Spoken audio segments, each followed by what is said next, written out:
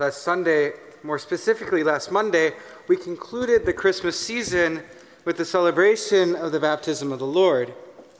We heard from St. Matthew's Gospel how John the Baptist saw the Spirit of God coming down and anointing Jesus for his ministry.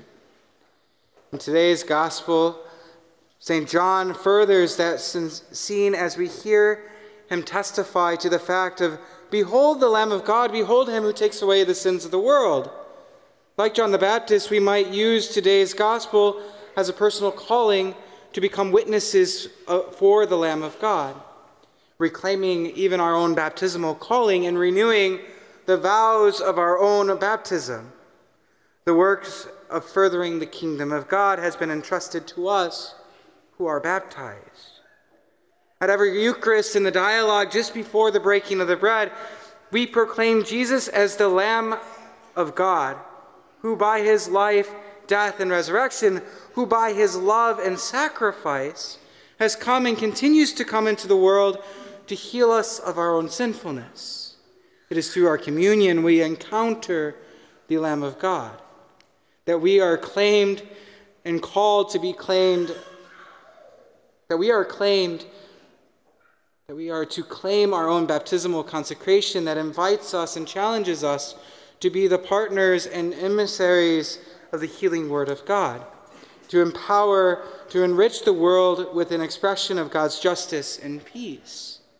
Today's celebration of the word and our sacraments call us to claim our own baptismal graces, responding with the active faith through our Christian witness.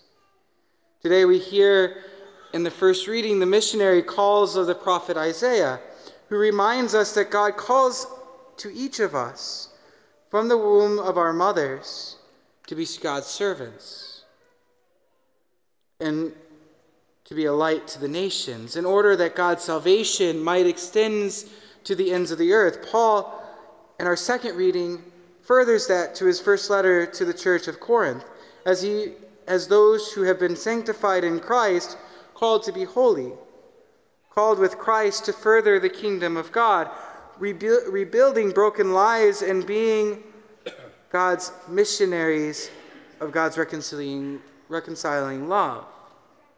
Through our baptism in the body of Christ, we are empowered and enabled by God's Spirit to build up and free the oppressed. It is through the saving work and love of Christ that we are called to heal the broken spirit of those who are oppressed and who feel isolated from God's marginalized, whatever it may be.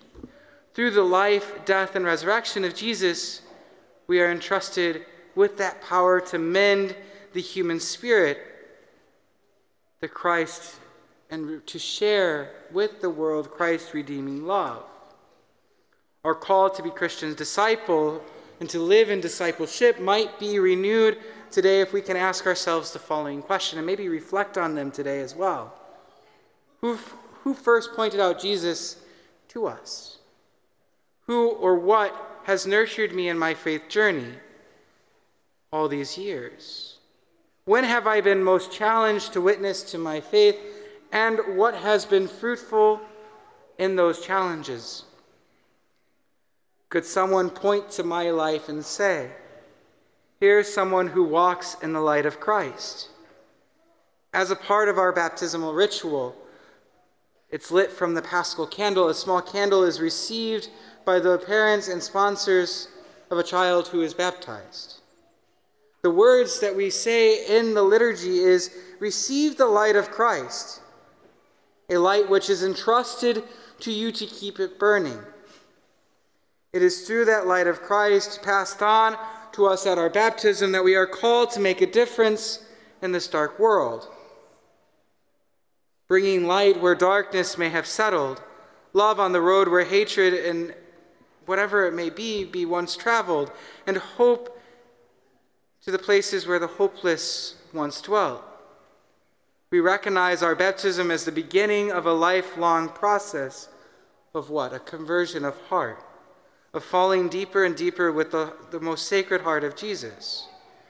We are challenged daily to witness for Christ, to be vigilant in living that opportunity to become the light of the world, To be light means that our lives must illumine and clarify who Jesus is.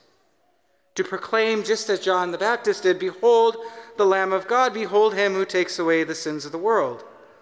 By the light of our lives, may we clarify the priorities of the Gospels, which are to live justly, love goodness, and to walk humbly with God.